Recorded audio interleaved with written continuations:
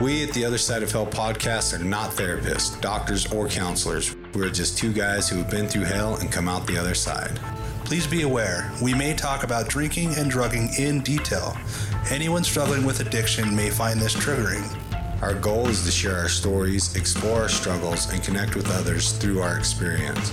Remember, we are not alone. There is hope, and together we can get better.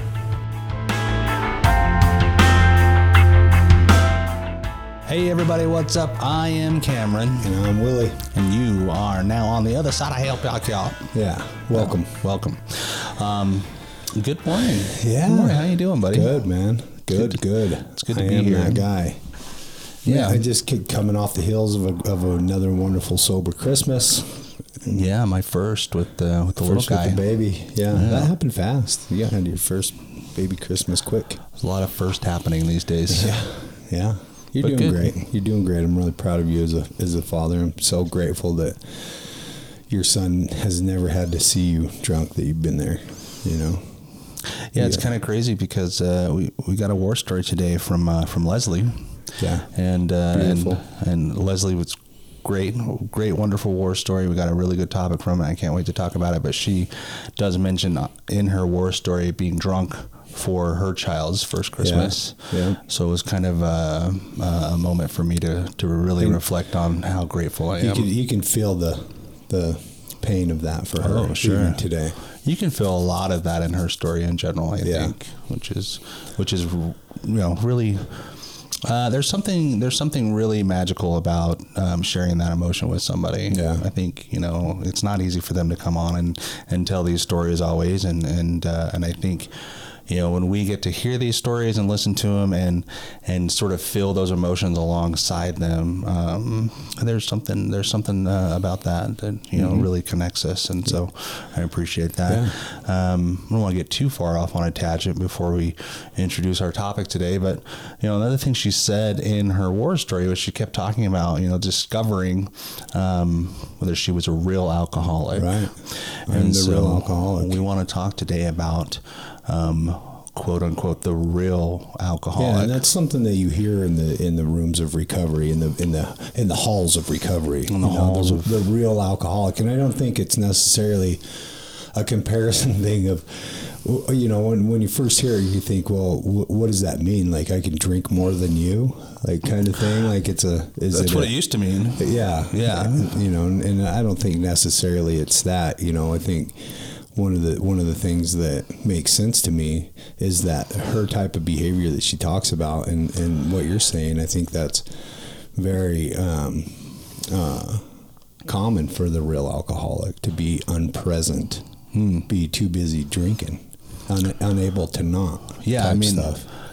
In my own story, I have many instances like that, where I can point to those instances as confirmation that I am indeed the real alcoholic, right? Yeah. And I think that's sort of when we first get here, we go through a process of determining, if we are the real alcoholic, because something that we see in Alcoholics Anonymous anyways, through reading the big book is, trying to decide, like, what is the difference between, say, a heavy drinker and a real alcoholic. Mm-hmm. And it's important that we go through this process of figuring out, what exactly we are, so that we know properly how to address it, and so that we get the help that we need, according to whichever we might be. So, if I'm not fully convinced that I'm an alcoholic, then I'm probably not ready to surrender to some type of solution. Right? Mm-hmm. I'm going to continue and trying to find some way to manage, moderate, or continue the behavior that I'm in. Right. Well, and as you say that, like I think about, that passage in the book where it talks about, these are the various methods we have tried to control our drinking, right? We tried sipping only brandy, and we tried, having only beer, or never having it in the house, taking a vacation. Right. Yeah. Going on a retreat, only smoking weed. It's something that I tried. Never drinking the hard stuff, drinking beer only. Only having one. Only drinking on weekends. Never drinking at work. Fucking not drinking again tonight. If I ever get that bad, then I'm gonna quit. Quitting tomorrow. Yeah.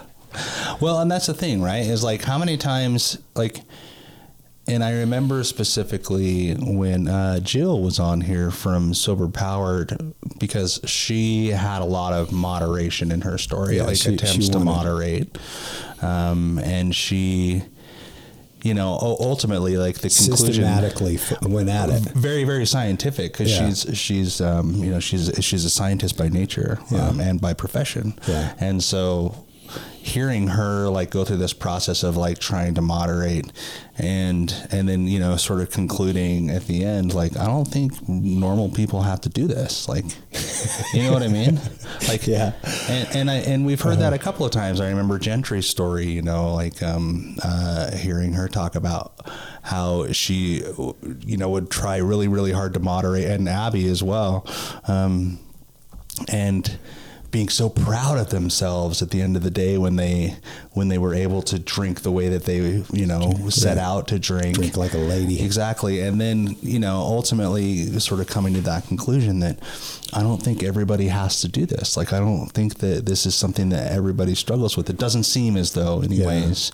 And so is it like an us versus them thing, right? Like, are we technically, we as alcoholics, are we only alliancing ourselves with other alcoholics? And in that vein, like, is there some resentment towards people that can drink normally or that might be heavy drinkers? So there's times. Yeah. Especially early on, or especially when I was trying to control or grab a handle of and use self-will, control or moderate on will alone, without an understanding of the disease concept that I have, understanding that I truly am powerless. Once I put one into my body, it creates an obsession that I have no control over.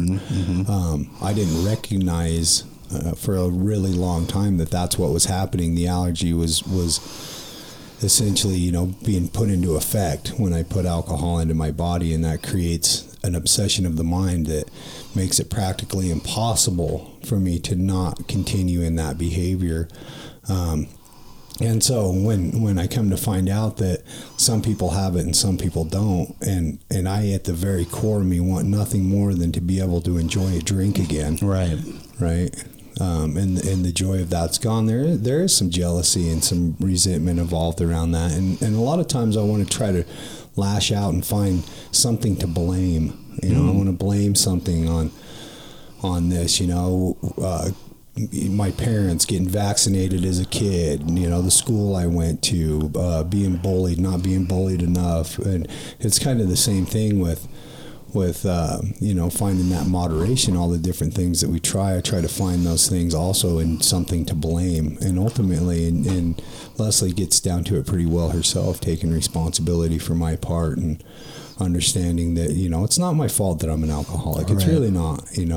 I didn't wake up and say, I want the disease of alcoholism. In fact, it was something that I didn't want. What I wanted was what other people seem to have, which was a good time while drinking. Mm-hmm. That's what I wanted. Mm-hmm. Wanted to escape the way I felt about myself. And so not being able to do that, today I have no resentment against it. Today I'm very grateful that I can't, that I have no illusion that will ever bring me any type of satisfaction in my life today. I'm really very, very grateful that I don't even have to attempt it today. Mm-hmm. Yeah, and grateful as well that the obsession is no longer there, right? Like in my case, I know that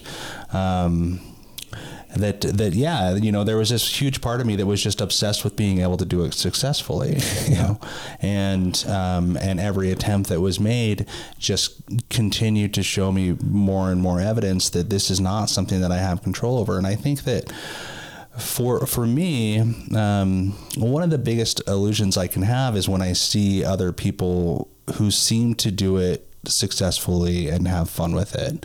And for a split second, you know, I'll have these moments of jealousy where it's like, oh man, like, you know, I wish I could have fun with it. Like I've got FOMO, a fear of missing out. Like, look at these people. They seem to be having, you know, a good time. There's alcohol involved.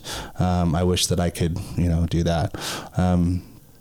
It's very, very short lived because, I never forget what happens to me, you know. Those last days of drinking when that happens. Those last years were.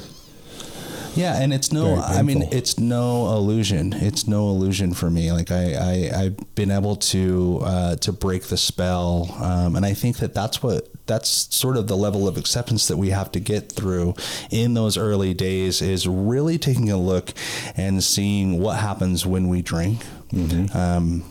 The consequences that exist, the actions that we take as a result of those consequences, and the fact that we continue to consume when we have every reason not to. Right. And that is made clear to us through those behaviors and those actions. And it's from that point that we can say, okay, it's not the same for me as it is for everybody else. Yeah. And so, you know, even when I see people enjoying it and having a good time with it, good for them. That's not how it works for me. Right. And being okay with that, because it takes a long time, or it took in my case a long time to really accept that and to let it sink in, because we fight that, right? We fight that like tooth and nail. Like, I don't want to be an alcoholic. Well, years. Yeah. Years of attempts. Yeah. Of drinking and quitting. Starts and stops. And years. Unsuccessful moderating. Yeah. Yeah. And so I'm really grateful. Like, I think that, I don't know, like, let me just ask you this, like, since we're sort of talking about it, do you think a real alcoholic is somebody that drinks every day? Not necessarily. Possibly. What are your parameters on a real alcoholic versus a heavy drinker?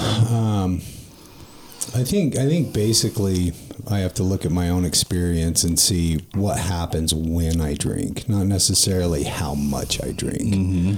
Because once I take one drink, I change.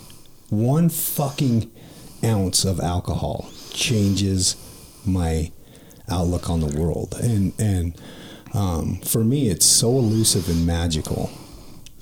Right, we've heard that the magic of alcohol, that I pursue it into the devastation of everything in my life, and I've proven that. And so I think for me, like, the parameters, if I'm sitting down with a new guy and we're discussing, you know, do you think you're an alcoholic? And he says yes, then we go through kind of a series of questions, like, you know, why do you think that you're an alcoholic? One of them is, you know, when you take one, can you put it down and stop completely? Can you take one drink and walk away and do it without thinking of that again? Because it seems like with one drink, we can will ourselves into walking away to prove how not alcoholic, how well we are with our willpower, right? However, for me, every time I've ever done that, I've congratulated and patted myself on the back for two, right? And then once there's two in me, as soon as intoxication kicks in, so does all irresponsibility to life around me. And so whether it's one shot, two shots, three shots, that intoxication starts to kick in, and I let go of all morality in my life. And I never know when it's going to end, right? And so once the drink comes in, you know, for me, so do the drugs and the violence and the change of behavior and the lying and the sneaking and the letting go of everything worthwhile in life. And so we sit down and we go, what happens when you take one shot? Do you take another? Do you obsess about it? Does it consume your life? Do you get arrested? Oftentimes. Have you ever been arrested not drinking? How much does the alcohol and drugs have an effect on your criminal behavior, on your social behavior? what happens? Do you feel guilty for not being at places because you're drunk? Do you show up to work hungover more often than not? And by no means are those absolute. Is that a are not by no means are those like absolutes that you're an alcoholic, right? Because we know that some people can drink like that, and given the sufficient amount of motivation, they can quit completely, even with that in their lives. Right. They can put it down and go away. Some people can drink like that for a period of time and have a child and be done. They're like, I just quit, and those would be the people we consider hard drinkers, or they find a reason, a medical reason, and it scares them enough that they quit. For me, it seems to be physical, emotional, mental, and spiritual in the way that it affects me, and everything starts to suck. Yeah. My life becomes consumed by the chemical, completely consumed. And if I can relate, if you can relate with that, then perhaps you're an alcoholic. Like, if that's the main focus of your life, and you're living your life around getting that drink, right? Where it's like, we're constantly. I think a real alcoholic, if you're alcoholic like I'm alcoholic, then you are constantly plotting, scheming, or consuming alcohol. Like, even if you don't have it, you're thinking about it. You're planning on how to get it. You're planning a way of managing it.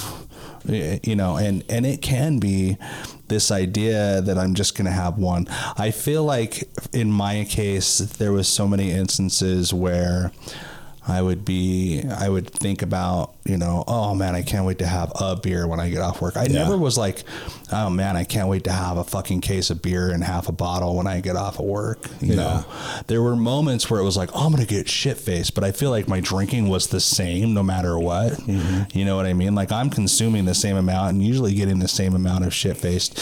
It just, like the timing behind it might change. Like, I might get there faster when I have the intention of, going out and getting shit faced, or as we hear in Leslie's story, when she's drinking at people, right? But like, ultimately, I'm gonna get drunk either way, right? Like, it just the motive behind it is completely different, and for me, like, I would always obsess over just the one drink. I'm planning on how to get it. I'm, like, when's it going to happen? And how am I going to get it? Who's going to be there? Like, who do I have to hide it from? Who can know about it? And then, once it's consumed, it's off to the races. Yeah, planning my life around it. And then once we're drunk, none of it matters anymore. Right. Yeah. For me. Yeah, well, and then didn't matter anymore. Then, like, we're loosey-goosey, and everything else comes into play, and we start compromising our morals. We cross those lines and those boundaries that we said we would never cross, and like, it all bets are off. Yeah. Again. Right. Again. We slam our hand on the bar and ask, how did we get here again? How did we get here again? Yeah. And it was a long process, I've heard the argument and the question over and over again: were you born an alcoholic? Is alcoholism something you become? Is it acquired? There doesn't seem to be any solid answer on that. Because I don't know. I wanted to escape who I was as soon as I had an identity, right? As soon as I started going against things that were expected of me.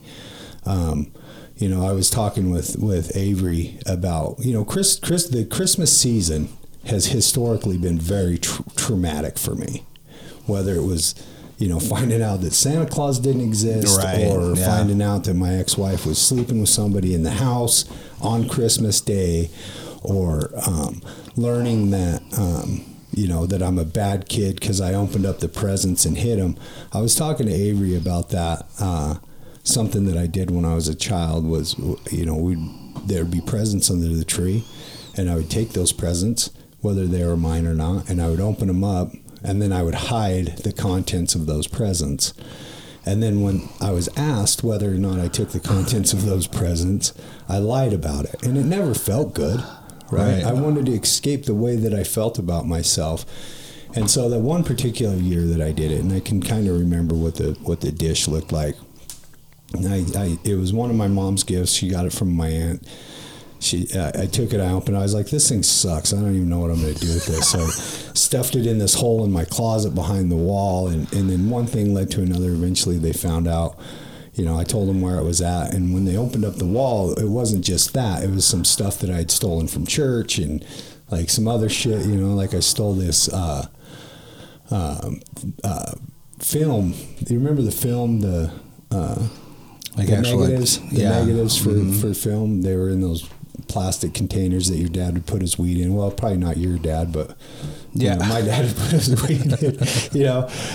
So I stole some of them from church one time, and I remember like understanding and getting told that that's a different level of thievery, right? That there's a greater punishment because you're stealing from church. Because now I'm stealing from God, right? And so now I feel even worse about myself. So when I finally found the relief that came from that first drink, the magic that came from relieving myself from my opinion of myself, I don't necessarily know that I became alcoholic at that point, but it definitely became to the point where all I did was try to relive that relief that I once felt. And it usually came at the cost of oblivion. Right, it was never that relief anymore. It was oblivion after that. I never really, and regardless of what would happen, arrest, fights, hangovers, being sick, throwing up, health stuff. No matter what it was, I recreated that oblivion over and over again, despite my best efforts not to, because once I take a drink, the game is over for me. My alcoholism doesn't live in the last drink, it lives in the first drink. And so understanding that, I can look at my behavior, and other people can do this too. They can look at their behavior throughout the process of their life and see, how many times did I unintentionally get drunk? How many times did I stop at the bar for a beer and stay there all night? How many times did I miss a family event because I was either too drunk to remember or too embarrassed to go?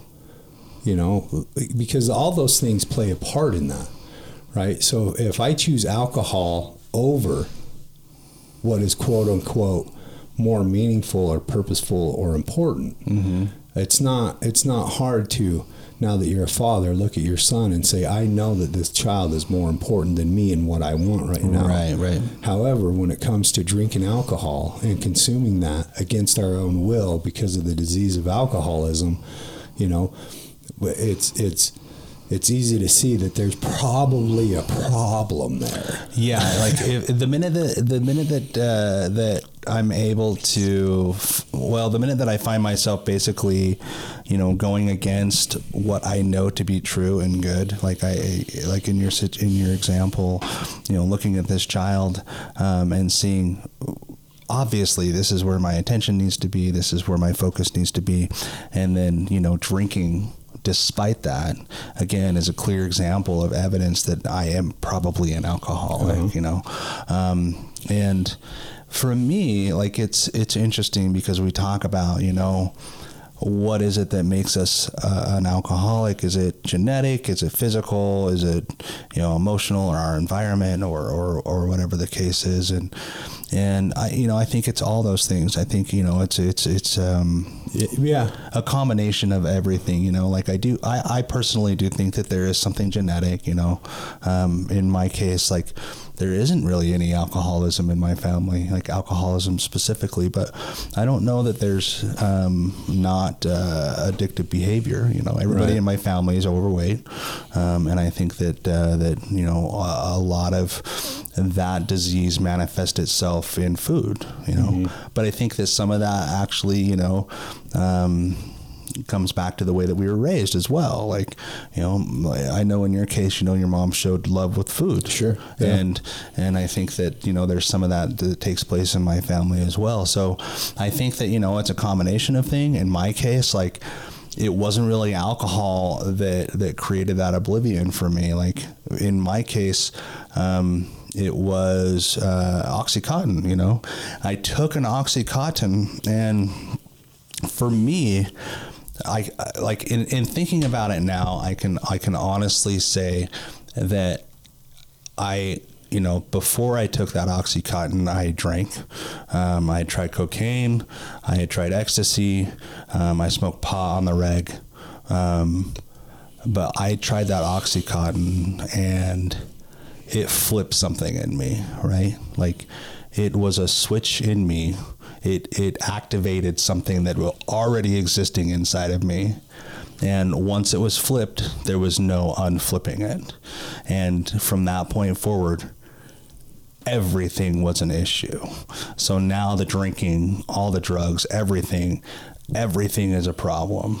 And so for me, it's like, I think that there is something inside, you know, that can get activated through whichever chemical we happen to land on. I call myself alcoholic because once that switch had been flipped, alcohol was my go-to. It was easy. It was convenient. Like, it was the one thing that I knew would work. And it always did, right? Yeah. It allowed me to settle into myself. It allowed me to be okay with who I was. And then it started having massive consequences, and I kept drinking despite that. And then I wanted to stop, and I couldn't. And these are all telltale signs of being a real alcoholic. The good news is, and I think that this is why we're talking about it, is that if you are a real alcoholic, if you're an alcoholic, like I'm an alcoholic, like you're an alcoholic, there is hope, right? Yeah. There is a solution. And I think that that's why we go through the process of determining whether we're an alcoholic, is to get to that next, then what? Yeah. You know, to get to the next part of that story. Right. If I'm a real alcoholic, if I'm, you know, exactly as it's laid out and defined rigidly before me, if there's a yes to that answer, or to that question, then there is an answer, there is a solution, and there is hope. And that's why it's worth discussing, because that's all we really want to do here, right? Is let people know that, dude, if you're like me and you feel this way and you did the things that I did, this is probably your problem. Yeah. But this is probably your solution as well. Yeah, you might be an alcoholic. Right. Yeah. Let's. Can you spit a couple of those out? What? Jeff Foxworthy, me a couple of. You might be an alcoholic. You might be an alcoholic if you sleep with your brother's girlfriend more than your own. You might be an alcoholic if you rush home on a 20-minute lunch break to pound 2 beers and snort some pills. You might be an alcoholic if the liquor store is closing and you drive intoxicated, regardless of the consequences, to make sure you have enough for Sunday in Utah. Oh, yeah, you might be an alcoholic if you're willing to travel out of state on Sunday to get alcohol. You might be an alcoholic if you're willing to lie to your entire family about drinking. Yeah, you might be an alcoholic if you show up to Thanksgiving dinner plastered and blame it on depression. Blame it on your family. Blame it on your mom. It's because of the way you raised me. Yeah. It's your fault that I'm like this. Oh, dude. Like it. We laugh now, but it was painful. Yeah, I mean, that's what I was just gonna say. It was like there's so many instances that I can look at and laugh at now, and I mean, I can laugh at these moments with my family as well, you know. Yeah. But ultimately, I'm just so grateful I don't have to live life that way. And it really is. I'm glad that you said that we can laugh with our family as well, because I can go back and I can talk to my dad today, and we can bring up stories of when I was fucked up and what it was like for him in those situations. And it was just like, oh, fuck, I hope God takes care of this kid, because he is fuck, you know, and we do, you know, we're loved, and we don't understand that. I mean, one of the things that, and anybody that's listening can go through and Google these things. I Googled them this morning, you know, why is alcoholism considered a disease? You know, there's a reason for that. Why is alcohol, what is alcoholism chronic? You know, Google these questions and you can get scientific answers behind it. But essentially, you know, in the rooms of AA, one of the first things that we learn is that the alcoholic essentially drinks alcohol because he loves the effect produced by alcohol. Right. Mm-hmm. Right. For a lot of us, like myself included, I loved the effect it seemed to produce on other people before I loved the effect that it produced on me, because it took me a minute to be able to handle my booze, right? Like when I first you had to try it. When I first started drinking, it took me a little while to be able to handle it. I generally got sick. I got the spins. It wasn't very fun. But I wanted what you had so badly that I was willing to do whatever it took. And it's the same thing on the other side of that, right? When I came in completely battered and broken because I had crossed that line and got what I wanted, I got that feeling that you seem to have from the drugs and alcohol. I ended up having a great time for you know, a few years. It was really fun. Even going to jail was fun for me. Like, that was all part of the rebellion. You know, the fights were fun. You know, when that stuff was invited. But when I got here this time, absolutely hopeless that I would ever be able to get sober, because the obsession was so great that I would drink regardless. I would use no matter what. And you guys were happy without it, right? The people that I was hanging out, I wanted what you had. And I had to become willing to do whatever it was going to take for me to get that. You know, as you know, I recently crossed 10 years sober, which is fucking huge. Hell yeah. You know?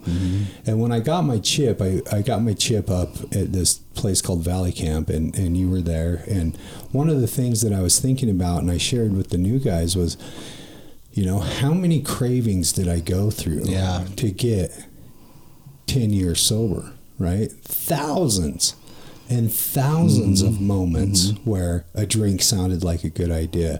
And somehow, with the help of other people in sobriety, you know, a program that's laid out before us that gets us to know ourselves, whatever that is, with a community, you know, these things that we talk about that help provide long-term sobriety, some type of willingness to believe in something greater than ourselves. We get through those cravings over and over and over again, and it becomes a lifestyle worth living. And, like, I don't know, man, if I wasn't able to get to a point where I was able to kind of dial in the fact that I'm different, right? I don't go to a bar for a drink and leave after a drink. I never have. I never will. I don't go and get high for a weekend. I never have. I never will. I have to come to those terms. You know, having the ability to be honest with the way that this shit affects me has put me in a position where I'm able to live a fairly happy life on this side of the table and not desire to drink. And when it does come up, you know, we recoil, just like it says. You know, I'm good. I don't want what it looks like you have, because I will get what I know I will get, type thing, right?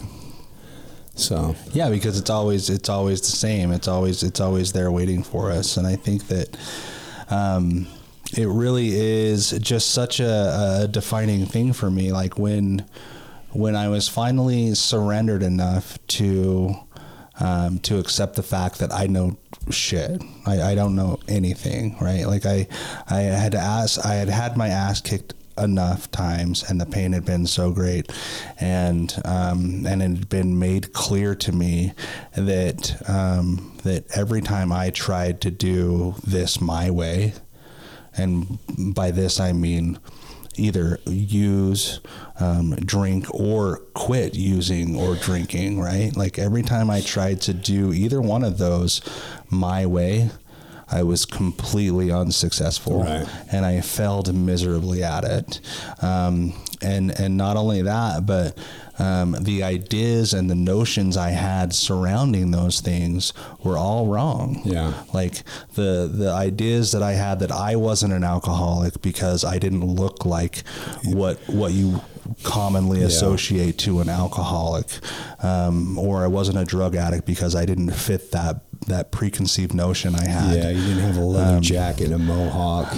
You weren't under the bridge. I wasn't under the bridge. Yeah. I didn't drink from a paper sack. Like I didn't have all that. And so when I was clear, or when it was made clear to me that I am an alcoholic, a real alcoholic, despite not fitting those molds, it was it was a starting point. Like it was the beginning of my journey. And it really, like, for the longest time, it was the only thing I knew. I decided to just forget every sort of preconceived notion I had. I decided that I didn't know shit about anything, and that the only thing I knew, because the evidence was there in front of me over and over again, was that I was a real alcoholic. Yeah. And that I had been and seen people that had been in my same shoes who were happy. Yeah. And they didn't drink. And that was something that seemed so impossible to me. Yeah. And so, with that, there was hope. And I was able to build on that. And I still see that hope today, Yeah. and it's amazing when we see people come into the rooms, or people starting their recovery journey, however, whatever that looks like, and just see, really what can happen once we put that down and begin sort of learning how to live life without it. Yeah. Learning how to live life without it, and why we lived so long with it. Right. Yeah. Like, I think looking at that stuff. That's important too, because, knowing our past, really helps us to avoid recreating it. Mm-hmm. It really does, and man, I don't know. Every good thing that I have in my life today is because I'm an alcoholic. It really is, which sounds weird. It might sound weird to some people, but it's not because I'm an alcoholic that's drunk. It's because I'm an alcoholic in sobriety, which is two completely different lifestyles, 100% complete different lifestyles, and a willingness to grow along spiritual lines, regardless of what that looks like for the individual. For me, it looks like something a little different than you, but every good thing that I have is because I have something to compare it to.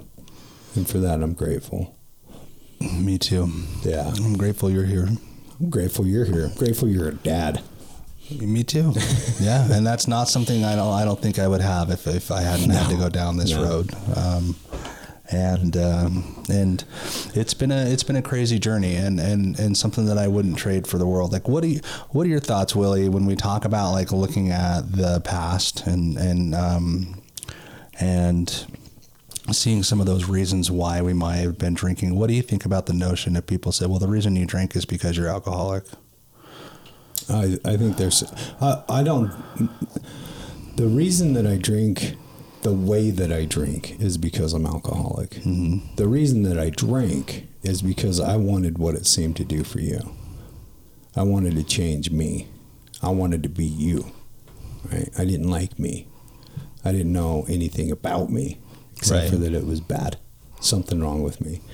But, the reason, me drinking doesn't have anything, or anybody, I don't think, you drinking doesn't have anything to do with being an alcoholic or not. But the way that you drink has everything to do with you being an alcoholic or not, I would say. Yeah, cool.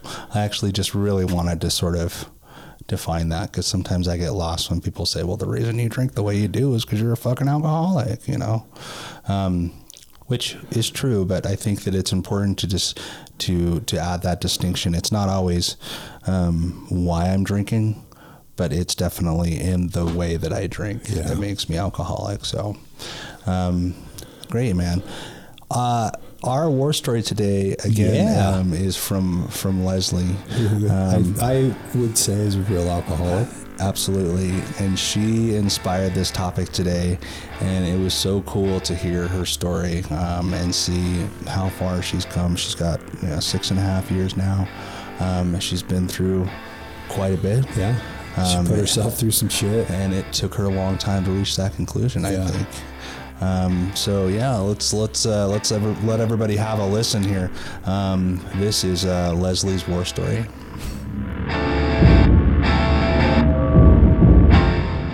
This week's war story is brought to you by Brainwash Coffee.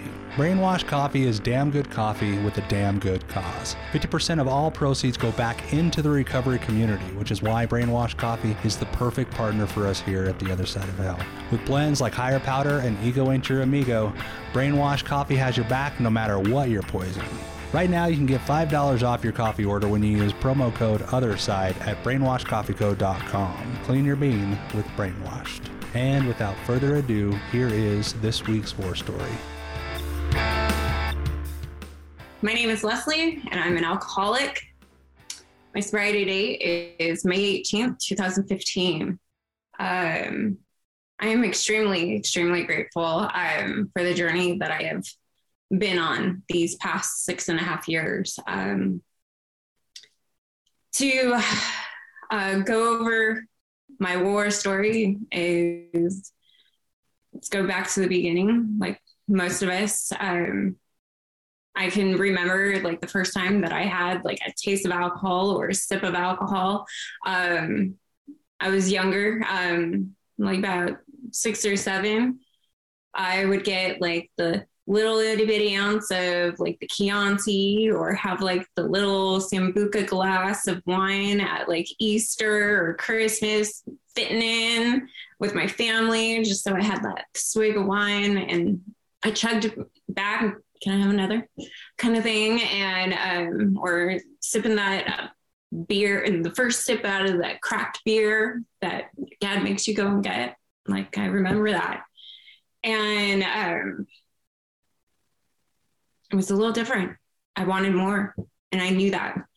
But my alcoholism didn't really start to take effect until later on. But my ism was in full force when I was 10 years old and forward in junior high and high school. I could never fit in. I was always on the outskirts. I wanted to be one of the popular kids. And I was a square peg trying to fit in a round hole, and I couldn't. It didn't matter. Like, I stuck out like a sore thumb because of haircut. Oh, I had a horrible haircut one time, and I can never feel a part of wanting to be. And I'm like, I want what they have. Why don't I have it? And my childhood was a great childhood, growing up, loving parents. I have a sibling, and, the typical sibling aspect. I'm the oldest, and there tends to be like rivalry, and so be it. But my path went different. When I hit the teenage years, I was a rebel without a cause. Like, my parents tried to keep me in line. Like, I had good grades until I started being lazy, and the teacher saying, you can do it, and all you have to do is apply yourself and anything. And so I got those encouragements, like, some, and I didn't want to do school. I just wanted out, like, get me out of those 4 walls. And my parents gave me a very, very short leash. They really controlled like what I wanted to do. And I'm like, nope, I'm doing what I'm going to do. And basically gave them the middle finger. From 16, they gave me a set of rules. I never listened to them. I didn't come home when curfew was told, or like I had snuck out many of times. I had snuck out, ran away because they didn't let me do something, but my ism was growing and I was just becoming uncomfortable in my skin. And I looked for a way out. And when I was 19, I had started drinking around then, like started drinking 18, 19, and it was like good. I had good times, I had bad times, but 19 is really when I really started my drinking. And I met him at 19, and I thought, he's my Prince Charming. He's going to sweep me off my feet and out of this hellhole. And we got married, and some of the worst years yet started there for me. He was in the armed forces, and it was going great. Everything was great. And we would be the party house because we lived off base. So people would come to our house. I would make dinner. We have poker games on Friday and Saturday nights. And I learned how to drink with them. I drank them underneath the table by the time I was 20, and he didn't like that. And he showed me how he didn't like it. And he got very abusive very quickly. And my 21st birthday was in a haze. I went drinking with one of my girlfriends. Don't remember anything, called him up and come get me. And he was pissed, and it just took off running. My drinking started there, like really progressed to a point. But on that 21st birthday weekend, ended up pregnant with my daughter. And she was a saving grace and a very black hole of that time, because after my daughter was born, it got dark. He abused me every which way that he could, mentally, physically, emotionally. And it was hard for me, but she was my little guiding light. She gave me enough courage to leave him. But I still didn't feel right. I still had a void inside of me. And I moved back home, and I was like, all right, what do I do now? I'm 22. I have a kid, no job, no education. All right, let's get a job as a bartender. And there I am off, running again with my drinking. And that's the beginning of the end for me. I was 22, started bartending, and I built some babysitters with my parents. So I would leave my daughter at my parents' house just days on end. Like I'd come in 2:00 in the morning after a shift, change, go back out, come back home for a shift change, like get ready and go back out. And meanwhile, I'm drinking before work, drinking on the job, drinking after, and it didn't matter. Like I would go on binges. And my daughter's first Christmas, so it's Christmas time right now, I went out with a couple of buddies, and I'm getting blown up by my dad. Where are you? Christmas is tomorrow. You got to be here before the sun comes up so you could do the whole Santa thing. I come stumbling in. He meets me outside in the driveway, and I'm drunk, falling out of the truck. And I'm like, I'm here, and he's all like, you better sober the hell up before you get inside. And I'm like, I can't do that. I'm still drunk. And that was the worst Christmas. My daughter's first Christmas should have been like bubbly and exciting, but I'm there nursing a hangover, didn't want to talk, didn't want to do anything. And I missed it. I missed a lot. But my drinking just kept getting worse, and I kept going deeper and deeper.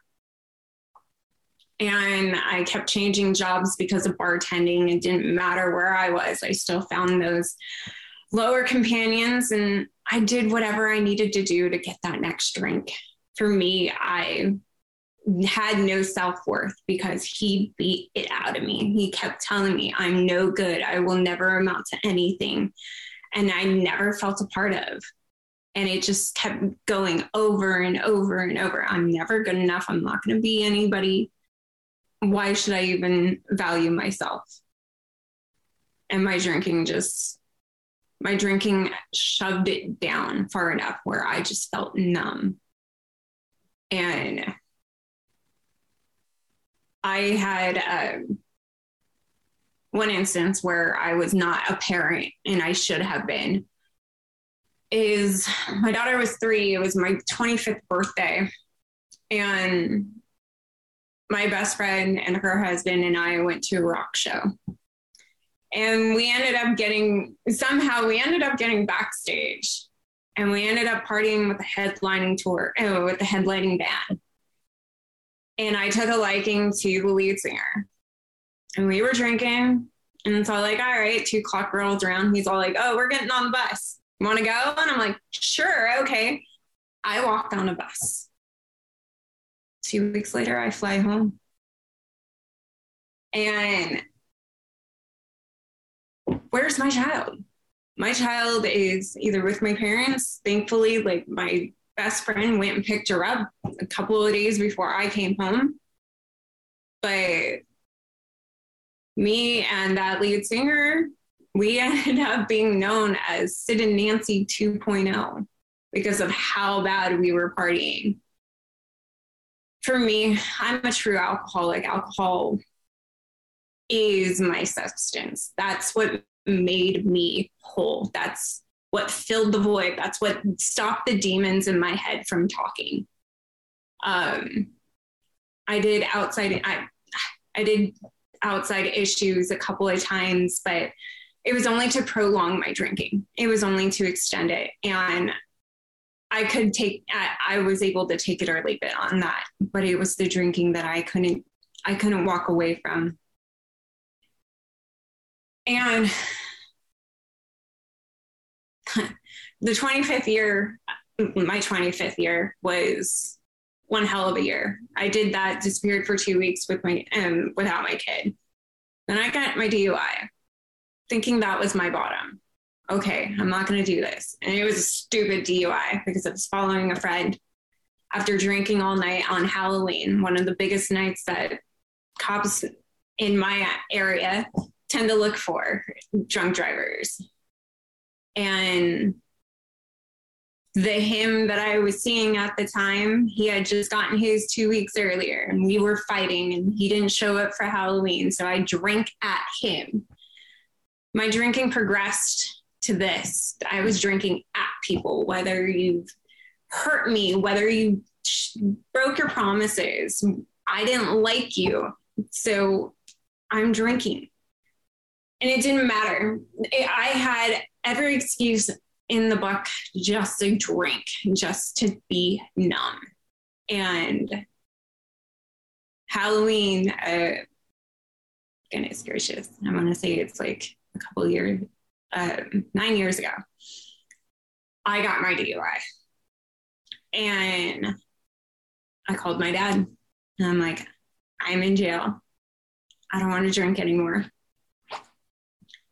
And he's all like, all right, I'll pick you up in the morning. I'm sitting there and I'm shivering the entire night. It was cold. And I'm like, how the fuck did I get myself into this mess? I did not see how bad my drinking was. Granted, my parents were like, hey, maybe you should take a step back from drinking. And I'm like, no, I'm 25. I'm going to do what I want. And when I got out, I told my dad, like, I don't want to do this anymore. He's all like, all right, what do you want to do? And I was like, I guess I won't drink. Looking back now, I wasn't ready. I had my yes. So yeah, I hit my bottom, but you know what? My bottom had that basement. I fell even further. So the 3 years I hid my drinking. I wasn't allowed, I was living at home at the time with my parents and they allowed me to use their car. Well, they told me after my DUI, don't drive drunk. Cool. Uh-huh. Oh, I drove drunk. I drove drunker than I ever could. Like I was always 3 sheets to the wind, and my parents never knew, or they knew and they never let on.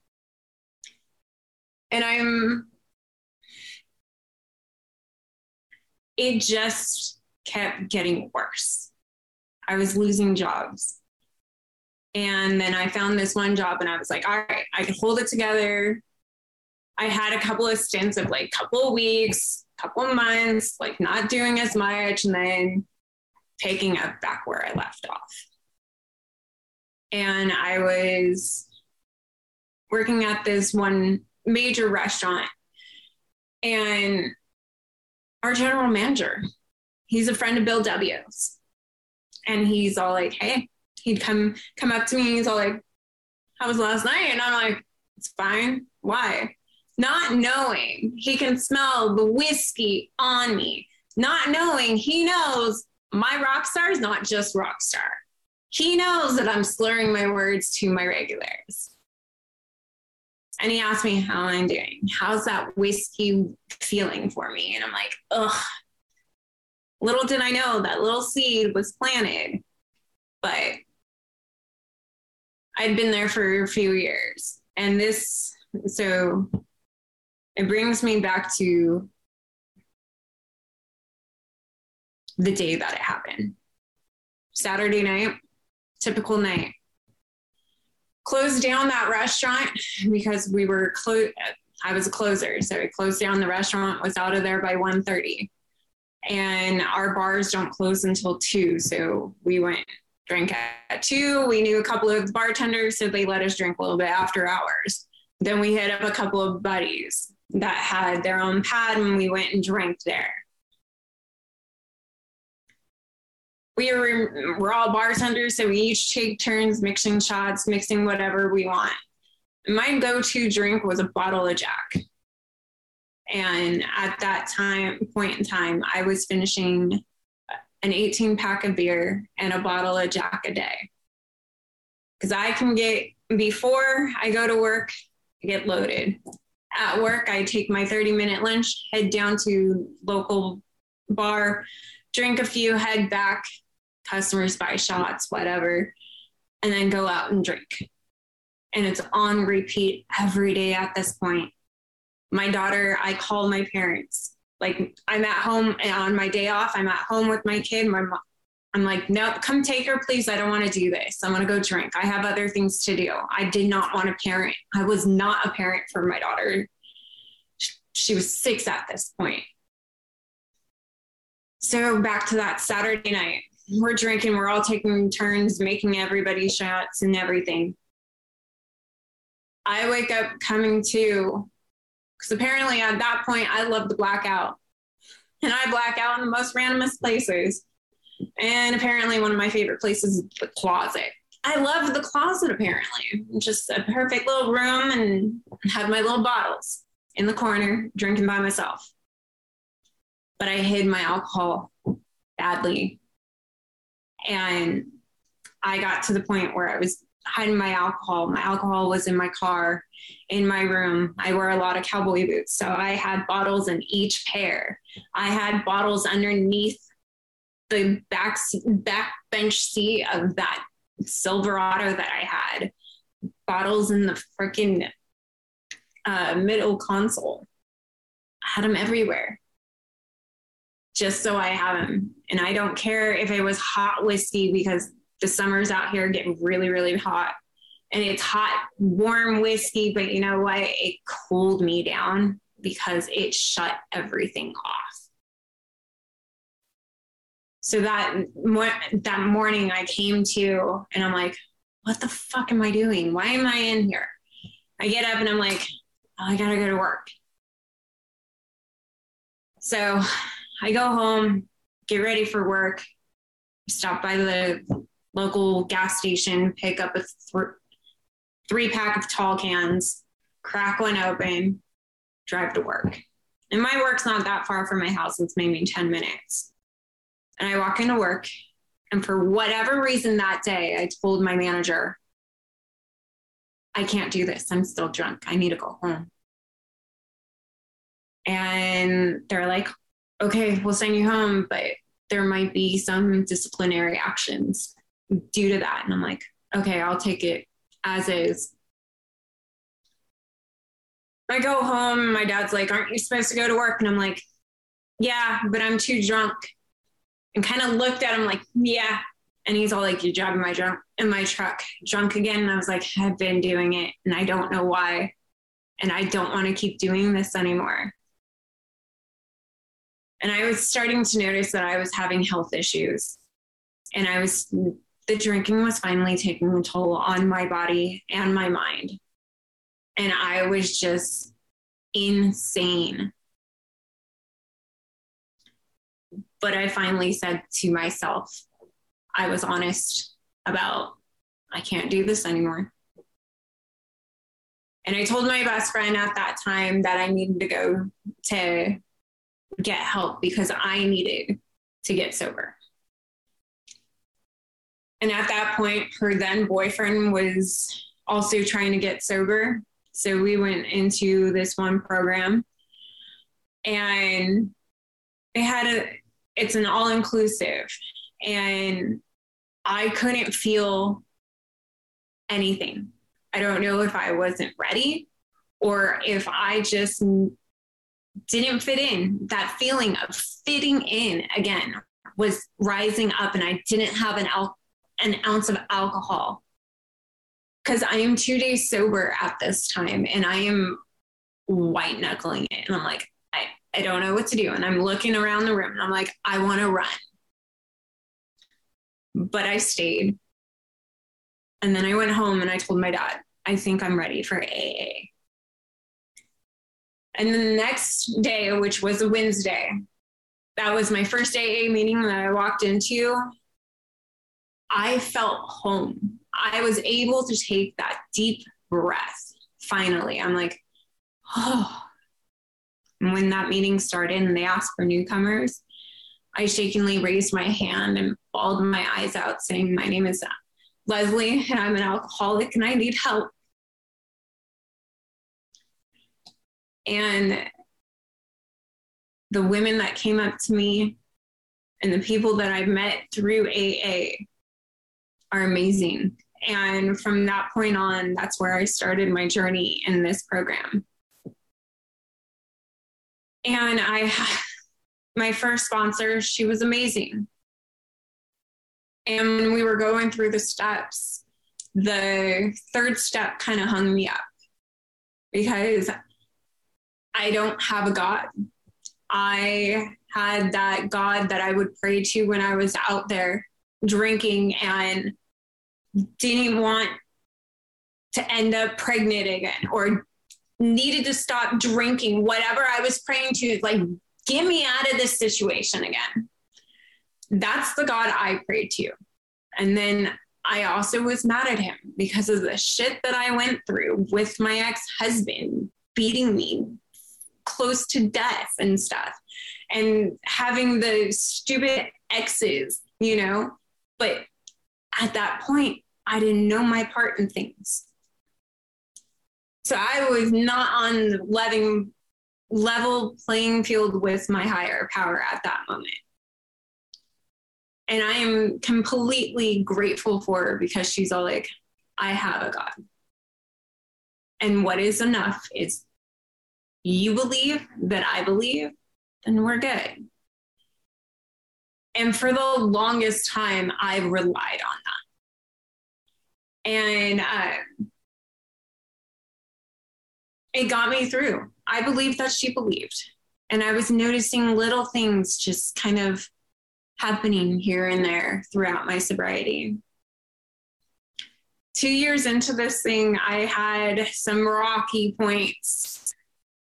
The biggest one was my dad having a heart attack. And he's been my biggest supporter through this entire journey that I have had. And to see him in a hospital bed, I was scared. and I hit my knees and prayed, God, don't take him away. And he didn't. And I'm like, I will do anything and everything to make it right with my higher power. And I was struggling. Like the last few years, I've been struggling with my higher power, just because you grow within this program. You grow in your sobriety. Like it says in the promises, sometimes quickly, sometimes slowly.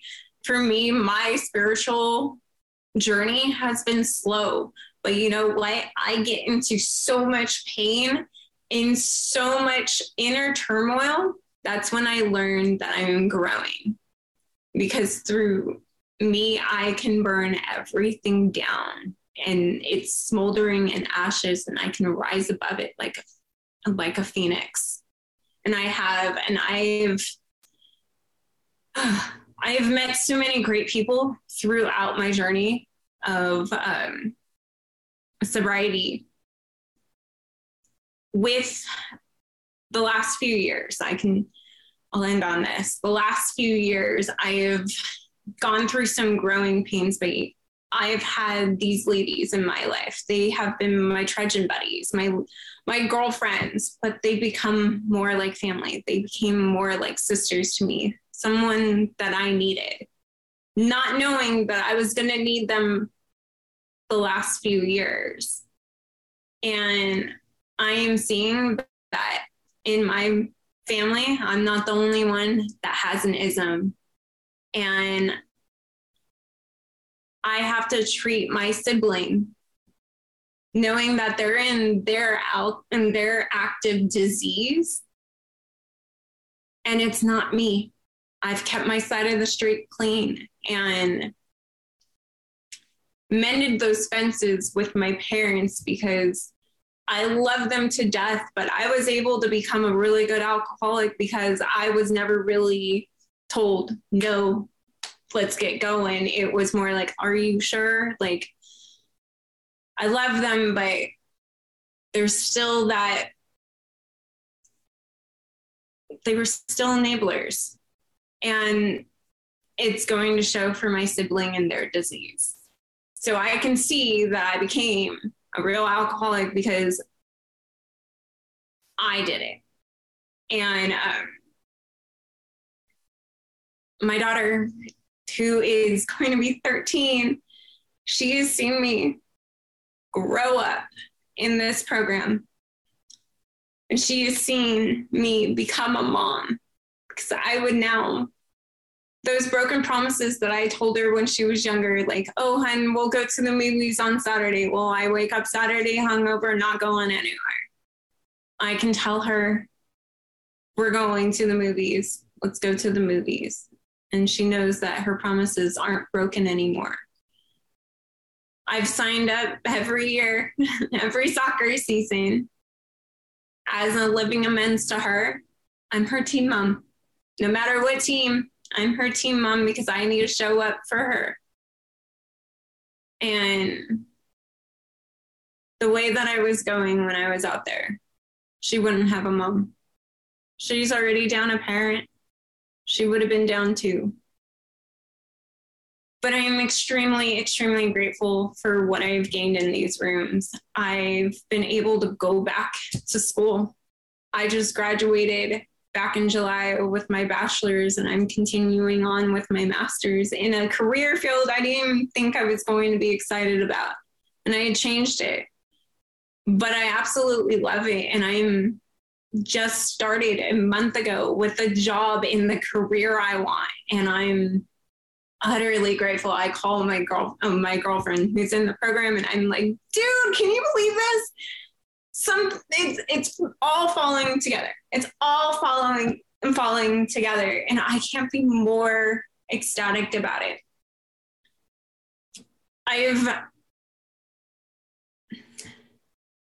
I've just been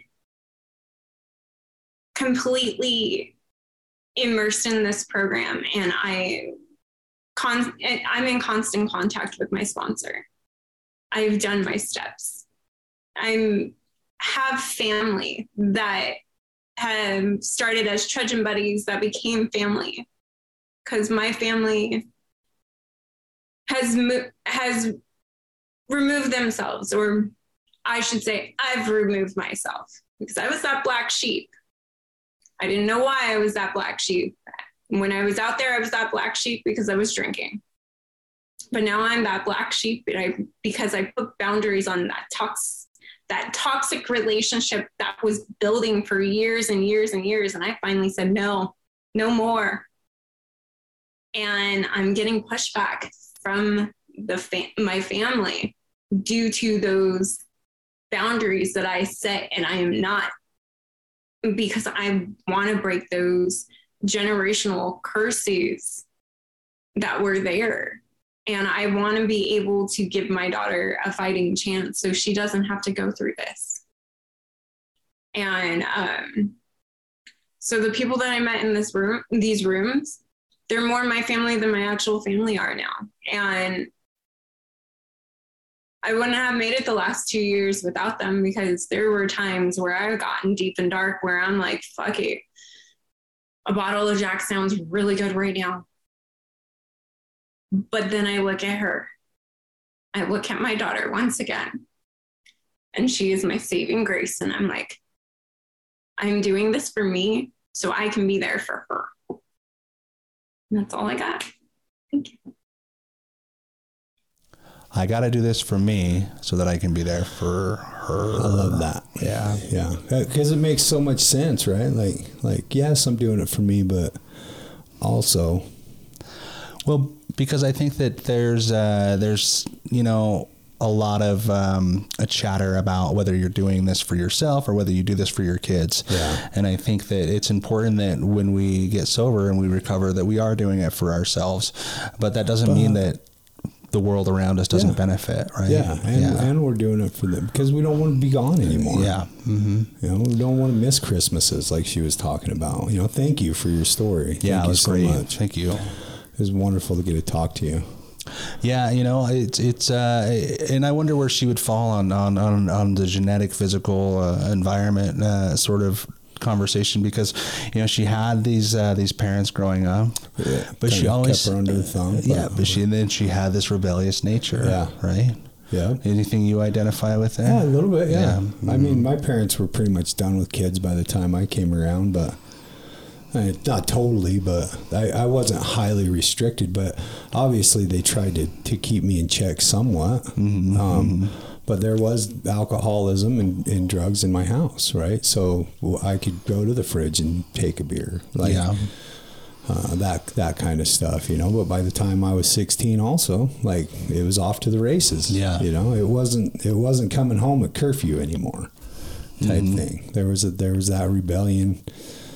Again, right? And I love that she had such a great support from her dad and was able to come around to that, but not without putting him through a little bit of hell, it sounds like. Yeah. Well, and she had this abusive relationship. It sounds like it was highly centered around drinking in the party house. And then I loved that house. Oh, I lived in that house. Yeah, I loved that house, that party house. But again, I know now that there's some of those stories that were in my circle. I was kind of oblivious to that sort of stuff, right? A little bit, I remember specifically a friend and his girlfriend, and finding out later that he was physically abusive to her, and it was just really, wow, I never saw that because it was always behind closed doors. Right, it was always real. Obviously, he wasn't going to do that in front of anybody. And she doesn't get into a whole lot of detail, but we don't need a whole lot of detail. Right. We know the outcome of it, right? We medicate because of that stuff, right? And she talked about how he took all the, she didn't have any self-esteem or anything left because he took all that. Yeah. He made sure to keep her under his thumb until her daughter was born, which sounds like an amazing saving grace. So many times that love that we have, regardless of our alcoholism, even though we're living in the disease, there's still that little spark of, we recognize it for what it is, right? It's a true miracle. Yeah. Like, fuck, I got to change some shit. Yeah. And that was there for her, for sure. She had that for, for a moment. And then, like so many of us, the disease creeps in, and she had this job as a bartender and was able to rely on her parents maybe a little too much, which is what she gets into a little bit later. And so she was, kind of living a couple of different lives, she's partying loca. Exactly. And then having this sideline career as a mother, but partying full time and to hear, just some of the things that she did, the whole rock star thing is, I really want to know who that was. Kind of, I think it was Kid Rock. I don't know if we're going to ask her how she feels about that statement after, but it put whatever face you want on it. Yeah, right? It doesn't matter. That's why I try to stay away from that kind of stuff, because it doesn't matter. Right. Like, what matters is that Leslie got home and that she was able to finally get some reality, and it's funny how these people will pop up in our lives when we're subconsciously thinking about changing our lives. All of a sudden, she ends up at this job where there's the manager there is a friend of Bill W's. Yeah. Right? There's the manager, and for me, at that point in my drinking, there was a desire and an understanding, like, there's something weird about me that I'm not able to quit when I say I'm gonna, and I keep showing up drunk and I keep using drugs and going to jail and all these things. And all of a sudden there's these people in recovery in my life kind of fucking with me a little bit.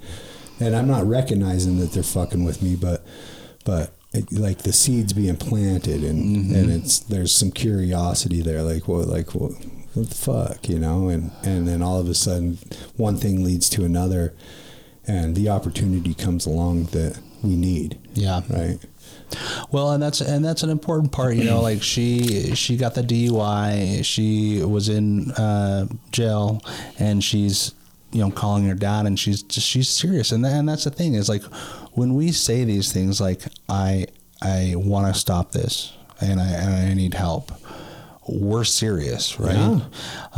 And then for whatever reason we go back out and we continue drinking, is because it's the only way we've ever known. And that is evidence, right? That this is, I'm not able to sufficiently stop on my own when it's clear to me that needs to happen. Right. Even when I make a solemn vow, that just doesn't happen. Yeah. And that to me is evidence. Yes, I'm a real alcoholic. But I didn't have a name for it then. Right? Yeah. I didn't know what to call it. I just knew that there was something wrong with me that I couldn't stop when it was clear that I should. Yeah.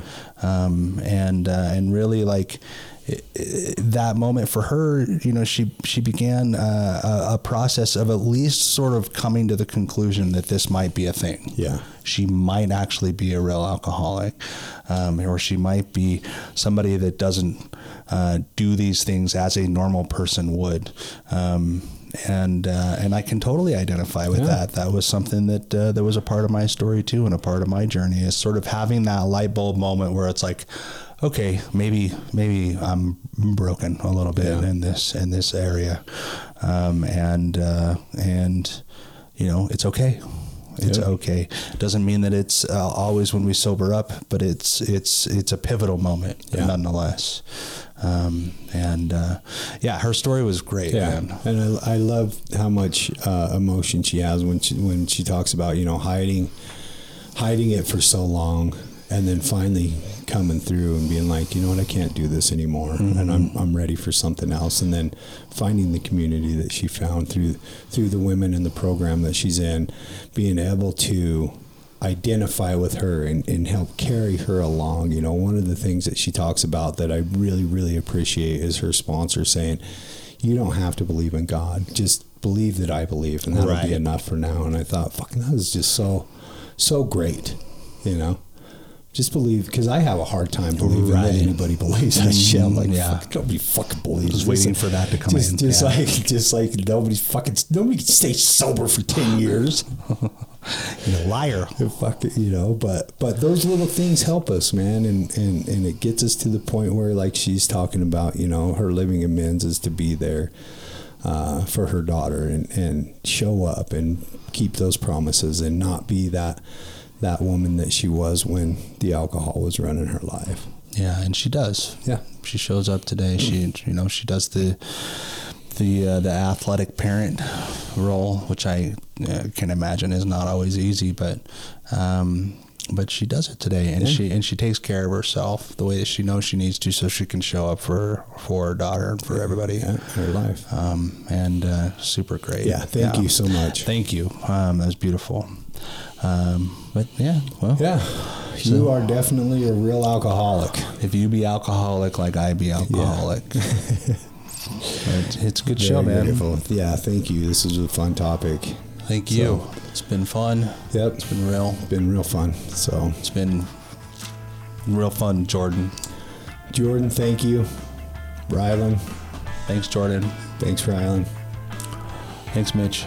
Yeah. Cameron. Let's get out of here. Yep. Remember, guys, that you are worth the work. We'll see you on the other side. The Other Side of Hell is a do-it-yourself podcast. For more information, recovery resources, and contact info, check out our website at theothersideofhellpodcast.com. You can help us spread our message by liking and subscribing, giving us a follow, or a 5-star rating.